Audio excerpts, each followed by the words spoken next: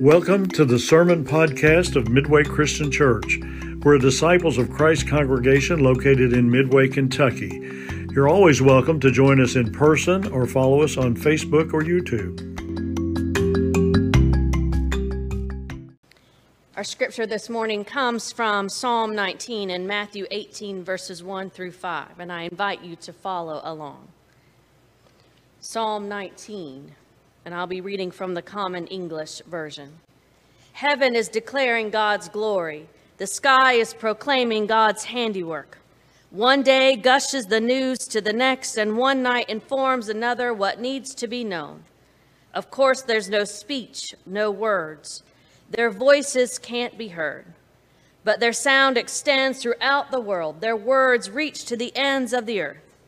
God has made a tent in heaven for the sun. The sun is like a groom coming out of his honeymoon suite. Like a warrior, it thrills at running its course. It rises at one end of the sky. Its circuit is complete at the other. Nothing escapes its heat. The Lord's instruction is perfect, reviving one's very being. The Lord's law are faithful, making naive people wise. The Lord's regulations are right, gladdening the heart. The Lord's commands are pure, giving light to the eyes. Honoring the Lord is correct, lasting forever. The Lord's judgments are true. All of these are righteous. They are more desirable than gold, than tons of pure gold. They are sweeter than honey, even dripping off the honeycomb. No doubt about it, your servant is enlightened by them. There's great reward in keeping them. But can anyone know what they've accidentally done wrong? Clear me of any unknown sin and save your servant from willful sins. Don't let them rule me, then I'll be completely blameless. I'll be innocent of great wrongdoing. Let the words of my mouth and the meditations of my heart be pleasing to you, Lord, my rock and my redeemer. And a reading from Matthew 18. At that time, the disciples came to Jesus and asked, "Who is the greatest in the kingdom of heaven?" Then he called a little child over to sit among the disciples and said, "I assure you that if you don't turn your lives around and become like this little child, you will definitely not enter the kingdom of God. Those who humble themselves like this little child be the greatest in the kingdom of heaven. Whoever welcomes one such child in my name welcomes me."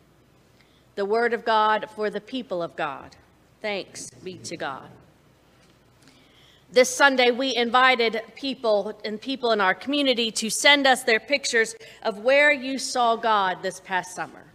As you know, we have done this for the last several years in the craziness of Fall Festival, in part to give us weary souls who have worked it on Saturdays and will be working it here in a little bit, a break, a time for rest and renewal. But this year, it hit a little different for me as I was asking for people to send in their pictures of where did you see God. I kept coming back to this quote by Cole Arthur Riley, who says, "Wonder then is a force of liberation. It makes sense of what our souls inherently know we are meant for." We are people created for wonder. We are called to take moments and days, time in our days, to take a break, take 5 minutes, to look out at the world that God has created, to remember our connection to everything around us, to see the beauty in the trees, the beauty in the flowers, to know that the same God that created all of these things created and cares for each and every one of us. Time and time again, when we hear our stories of faith, we are told that the people stood in awe of God, that they stood in fear of God. We have to remember that this is a large, mysterious thing that we call faith. We don't know all the answers, but so many times it takes our breath away.